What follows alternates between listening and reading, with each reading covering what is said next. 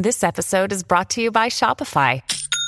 Forget the frustration of picking commerce platforms when you switch your business to Shopify, the global commerce platform that supercharges your selling wherever you sell. With Shopify, you'll harness the same intuitive features, trusted apps, and powerful analytics used by the world's leading brands. Sign up today for your $1 per month trial period at shopify.com/tech, all lowercase. That's shopify.com/tech. You know, at the time of recording this podcast, Wall Street right now is in the green right now across the board.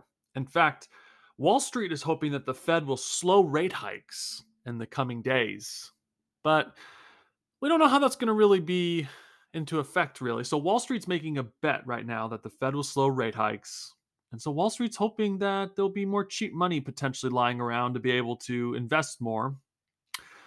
But there's other news that are happening too. Joe Biden is apparently also in talks right now on the student debt relief program currently right now in the making. And we'll cover that hopefully in the next podcast when more details come out for it. And at the same time, a lot of companies have reported earnings. And some of these earnings they're not looking so good overall. But at the same time, it might also be an overreaction to some of these earnings reports, at least for one of them. But we got some news to be able to cover today. First off, Caesars is in the news. Caesars, the hotel, in fact. And we'll get into a little bit more details about that later, but what it could mean for the hotel in the making currently right now. Some exciting news to be able to talk about that today. Snap reported earnings and their stock is plunging.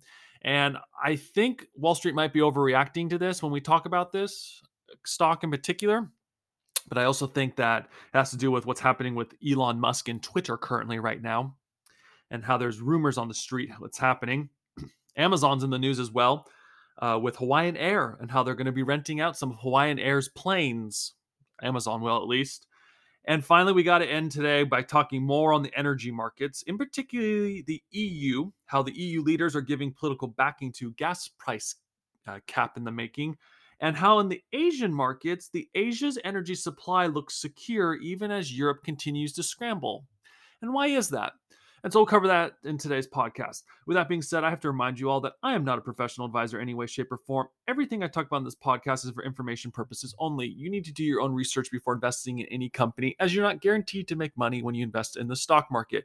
Your financial advisor would know a lot better than I would. I cannot legally give you financial advice. This podcast is for entertainment and education purposes only. With that being said, let's begin today's podcast. Caesar and developer SL Green pitch Times Square casino plan. So next time you're in Times Square, you might actually be seeing a Caesar's gambling place at Times Square. That makes things a little bit more interesting to visit Times Square, I guess, right? Says developer SL Green Realty is working with casino operator Caesars Entertainment on a bid to bring a casino to New York's Times Square, the company's announced Thursday. The partner said that the proposed project would redevelop Times Square building 1515 Broadway into Caesars Palace Times Square, which would include Broadway Theater that will be the home to The Lion King and other entertainment attractions. They also promised the development would accelerate economic recovery for surrounding businesses in Times Square, as well as create good-paying union jobs in New York. In April, New York State approved up to 3 full-service casinos for the downstate New York area, with 2 licenses likely to go to existing casino operators: Resorts World's Racetrack Casino in Queens and the Empire City Casinos on Yonkers Raceway, north of the Bronx. Now, competition for a 3rd license that Caesar is aiming for is heating up amid a public bid for casinos in nearby Hudson Yards and related companies and Wynn Resorts. Quote, "We believe that Times Square offers the best location for a new resort casino that can attract tourists and benefit local businesses. Our approach will ensure that underrepresented communities benefit both in terms of employment and investment opportunities," said Mark Holliday, CEO of SL Green, in a statement. Holliday added that because the project will be renovated instead of a new construction, the operation can happen quicker than other proposed facilities, and without changes to the law or distribution in local communities. In 2013, New York voters approved of the constitutional amendment that granted 7 full-scale casino licenses for the state, 4 of which were in the region's upstate, and the remaining 3 allocated for the New York City area. The approval process is expected to be The length and costly of the licensing cost at least $500 million each. Caesars Palace Times Square will be 100% privately funded. The SL Green and Caesars Entertainment said, with Caesars managing the casino operation and brand. You know, if a casino does enter Times Square, it'd be very interesting to see if the not only the economic situation improves in that area of New York, but it also makes me wonder how much security would become beefed up in Times Square. In all honesty, I've been hearing reports and reading reports sometimes that apparently crime is up in New York.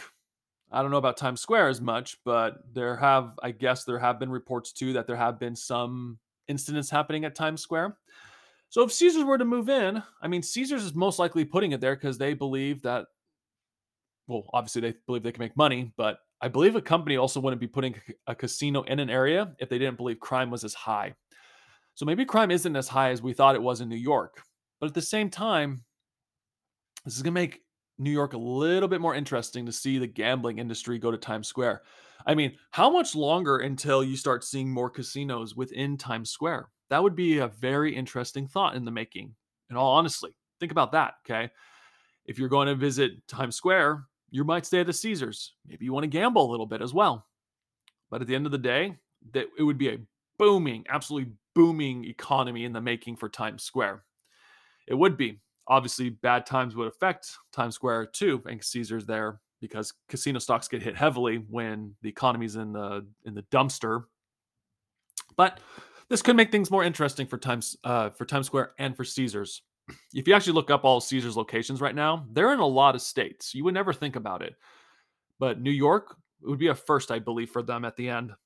So, continuing on with the articles, Snap shares continue to plunge on disappointing Q3 revenue. Oh no, Snapchat is falling? I mean, that doesn't surprise me overall. I mean, the advertising budgets for these companies are being affected as the economy goes south. A lot of companies are cutting back on advertisements, and Snapchat, they're just feeling it most likely. From CNBC, shares of Snap fell 29% in trading Friday morning after investors continued to digest the company's third quarter earnings report that was released Thursday night. The company posted an unexpected profit, but revenue missed estimates slightly, coming in at $1.13 billion versus $1.14 billion expected, according to Refinitiv Survey of Analysis. The social media company had suffered as a result of the struggling online advertising market. Apple, data privacy update in 2021, has limited the ability of social media companies to track users online, which has continued to hurt the company.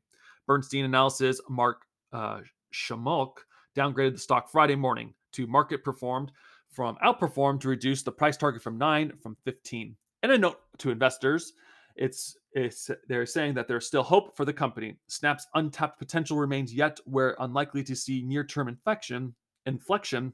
Winning back investors and our own confidence will take time. Barclays was more optimistic in the analysis of Snap's performance, reiterating an overrate rating on the stock after saying that Snap has a long history of overcoming challenging transitions. The company has managed to continue to grow in popularity, with daily active users increasing 19% year over year in the third quarter. Shares of Snap are down about 77% year to date.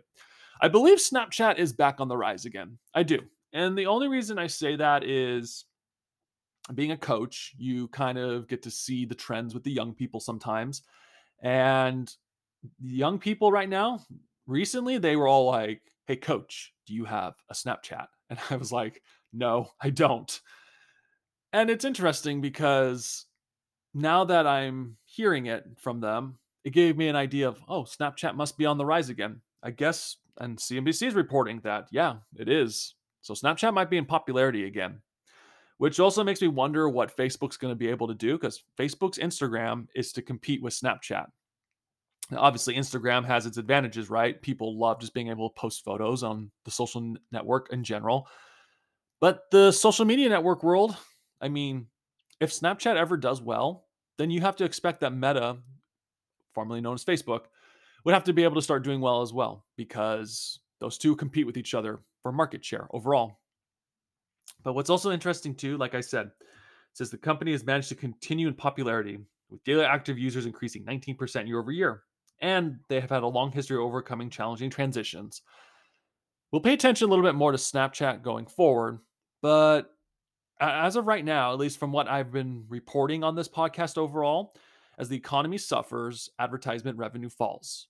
And Facebook and Google, well, Google in particular is feeling it for sure in some way. Whether they admit it or not is another story. But it wouldn't surprise me either if Facebook's feeling it as well. I don't even know when Facebook reports earnings. Maybe they already have, or maybe it's coming up. But how Facebook does, or if they've already reported earnings, might determine how the market goes going forward with the social media companies currently right now.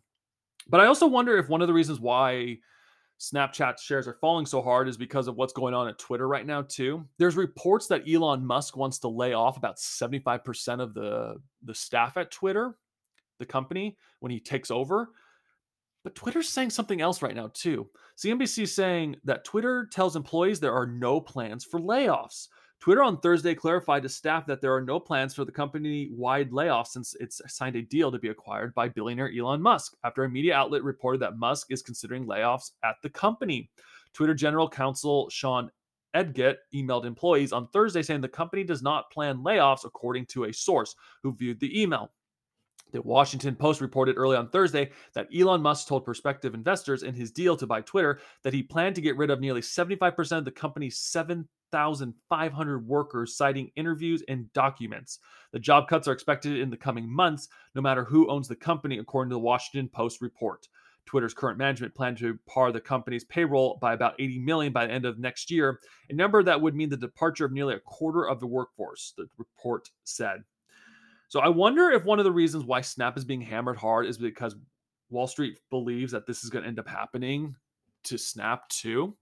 Or maybe they're just overreacting because, I mean, it's kind of like domino effect, right? Like, oh, there's a chance Twitter might be laying off employees. Oh, Snapchat just had a bad report and they're still thinking of social media because they're both intertwined. And then the stock gets hammered. It's hard to tell, but it's just food for thought. We'll continue paying attention to Snap and obviously Twitter as well when we can, and report the news when we can about them to see what's going on. But Twitter saga continues with Elon Musk, and Snap might be overblown. It's not financial advice, but Snapchat might have fallen a little too far down for stock price currently. Not financial advice. Continuing on in the tech industry, though, Amazon hires Hawaiian Air to fly rented Airbus cargo jets to replace older freighters. Ooh. Amazon has hired Hawaiian Airlines to fly the first Airbus cargo planes in the retail giant's air network, aircraft that will help replace older jets as the carrier becomes the latest passenger airline to fly for the company. Hawaiian will fly at least 10 Airbuses, the A330-300 converted freighters for Amazon, which is the first one starting in the fall of 2023. The carrier said in a filing. Hawaiian shares surged as much as 13% in early trading following the announcement. The Airbus jets, which will be the largest in the fleet, are not for net growth, but instead meant to replace older aircraft getting phased out of their lease expire or are close to the operating life of Amazon spokesperson told CNBC. Amazon has expanded its dedicated air unit in recent years, whose operations are outsourced by several airlines, including Atlas Worldwide Holdings and ATSG, which fly Boeing 767s for the company. The planes, with which Amazon began the air arm. Amazon's still figuring out which of the older jets will be phased out, the spokesperson said. Sun Country, a leisure-focused carrier, began flying converted Boeing 737 freighters for Amazon in 2020 when travel demand collapsed early in the COVID pandemic. These A330-300s will not only be the first of its kind in our fleet, they will also be the newest largest aircraft for Amazon Air, allowing for us to deliver more customer packages in each flight, said the director of Global Air Fleet and Sourcing, said the Airbus news release. You know, Amazon is going to keep doing what they can to grow. And this is just a thought I'm having as I'm reading this article, because this is what it also says too. It says, under the agreement, Hawaiian is issuing warrants for Amazon to acquire up to 15% of its stock, exercisable over the next 9 years. Amazon has similar agreements with other air cargo providers, ATSG and Atlas. What if Amazon is getting ready to buy out a plane company? In all honesty, I could see it happening. Okay. And the reason I say that is Amazon is just growing. Now, obviously, one day Amazon's not going to be growing as much, but they're the number one deliverer for packaging. I mean, a few years back, I think it was, Amazon stopped working with UPS and FedEx, if I'm not mistaken. I mean, they have their own planes that fly their packages too. But what if package delivery companies, and this is just a thought, what if they start buying out the airlines? In all honesty, Like you could be flying like in a Hawaiian airline plane or something, and obviously there's like packages underneath the planes. And during COVID, I guess a lot of airline attendees were saying that planes were still flying because they were also delivering packages and stuff to areas, or they were helping deliver supplies. I mean, it makes sense if you think about it. I can't prove it, but it'd be interesting to see. Maybe that's Amazon's next big purchase in the future. They're just going to buy out a complete airline. That'd be really interesting to see if that were to happen. But at the same time, would the DOJ allow that to happen as well? I mean, the airline industries don't make money as it is. I mean, or if they do, they're like very thin profit margins or something, if I'm not mistaken.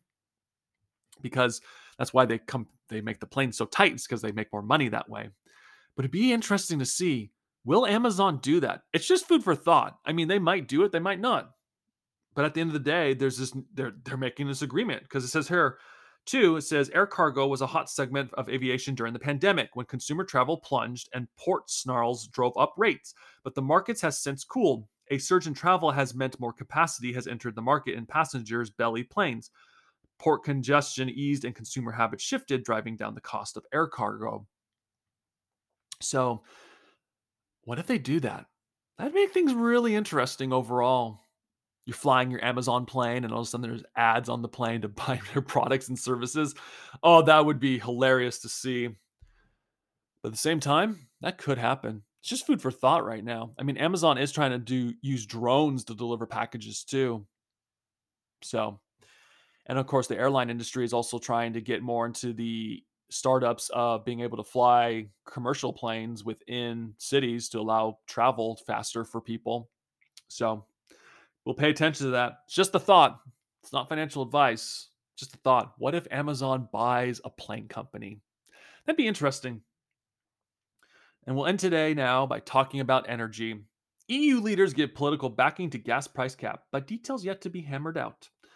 From Brussels, from CNBC, the European Union on Friday moved one step closer to establishing a cap on gas prices after several months of discussions, with Germany now conceding the idea makes sense.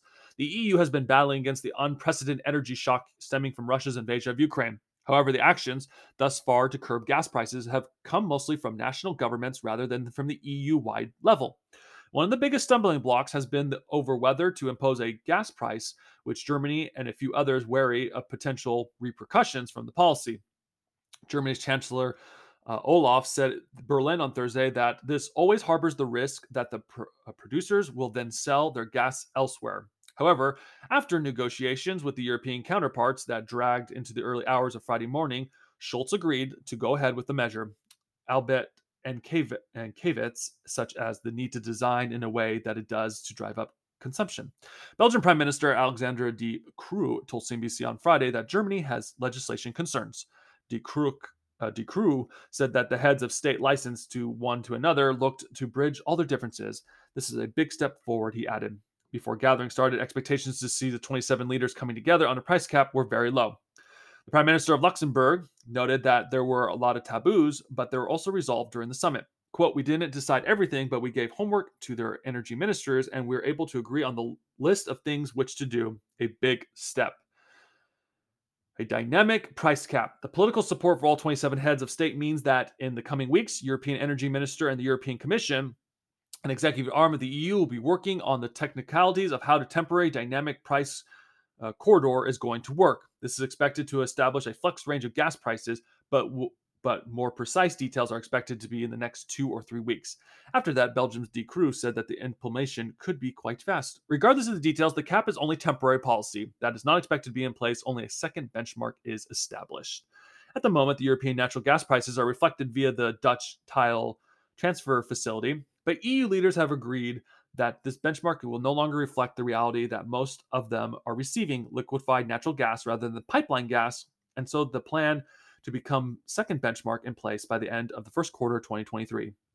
European gas prices have spiked in the wake of the tensions with Russia, which has used to be European main seller of natural gas. At their peak, prices climbed over 340 euros or 332.6 per megawatt hour in late August.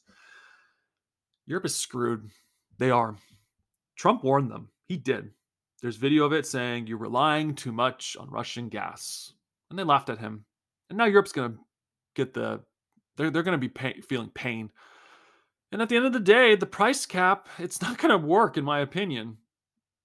Companies want to make money. They'll just send their gas elsewhere.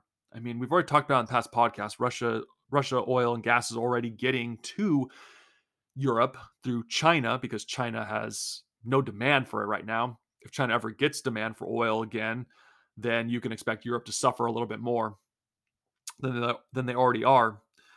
But this is where things get interesting too.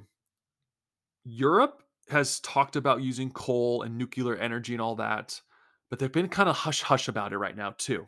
Okay. But in Europe, what's happening in the Asia markets, they're doing the opposite of what Europe is doing. Okay.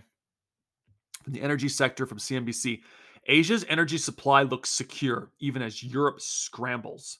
As Europe struggles with power shortages, Asia Pacific power supply remains secure, mainly because the region still uses a lot of coal, data has shown. While the liquefied natural gas supplies in the region redirected to Europe, power generators in Asia not only have less access to LNG, but they have opted out to buying more expensive LNG driven by strong demand in Europe. Europe is struggling with gas shortages as Russia cuts its supplies, forcing many countries into an energy crisis in the lead up to winter. The UK's national grid has warned of possible power cuts. On Tuesday, the EU steered away from a proposed price cap on Russian gas. Obviously, that's changed since Friday because the report I gave you was from Friday. As it laid out new measures to tackle high energy prices, Russia has previously said it would halt all fuel supplies to the EU if the bloc imposed these caps, which suppresses Russian revenue and price of commodities. Doesn't matter, Russia's going to end up selling it to another country in the end anyways. The S&P Global chief financial energy strategist said that while the crunch in Europe and the war in Ukraine have forced up prices of fuel such as oil and gas globally, it has not hurt Asia energy generation.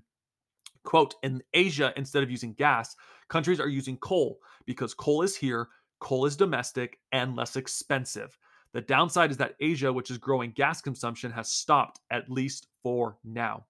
Unlike Europe, which relies on gas for energy creation, gas is less relevant to Asia. It only forms 11% of its power mix, and import LNG forms a small part of that, which is most gas coming from domestic production. Wood Mackenzie, head of the Asia Pacific Power and Renewables Research, Alex Whitworth, said coal takes up a large portion of the mix. Although it is falling, Whitworth added, the share of coal in power generation for Asia Pacific markets is more than 60%, he said. Separately, Asians' LNG imports have fallen due to high prices. According to the International Energy Agency latest gas report, Asian spot short-term LNG imports fell 28% in the first 8 months of the year compared with the same time last year. Overall, LNG imports fell 7% year on year. Imports to China, now I don't believe this is 100% correct, and maybe it is because it's more updated, says now the biggest global LNG importer fell the most by 59%. The decrease in LNG imports for Japan, Pakistan, and India were 17%, 73%, and 22% respectively, the IEA said. The agency explained it wasn't just high prices deterring Chinese buyers, but also the country's slowing economy, milder winter temperatures, and strong domestic production of its own gas and coal. And continuing on, these factors have set up opportunities for more coal used in Asia amid efforts to reduce the use of fossil fuels. For example, Korea Electric Power Corporation has started using more coal in recent months, according to the Institute of Energy Economics and Financial Analysis. The company used about 26% more coal in July this year compared with the previous months, but that's still lower than the volume used last year, the data from the IEEFA showed.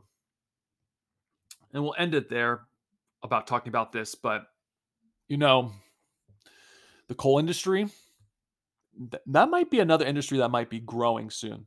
As long as the war for Russia and Ukraine is still happening between those two nations, gas is going to be in high demand. Okay. Asian countries are going to be totally fine, it looks like, across the board. Obviously, China has to get their no COVID policy down to zero before they reopen.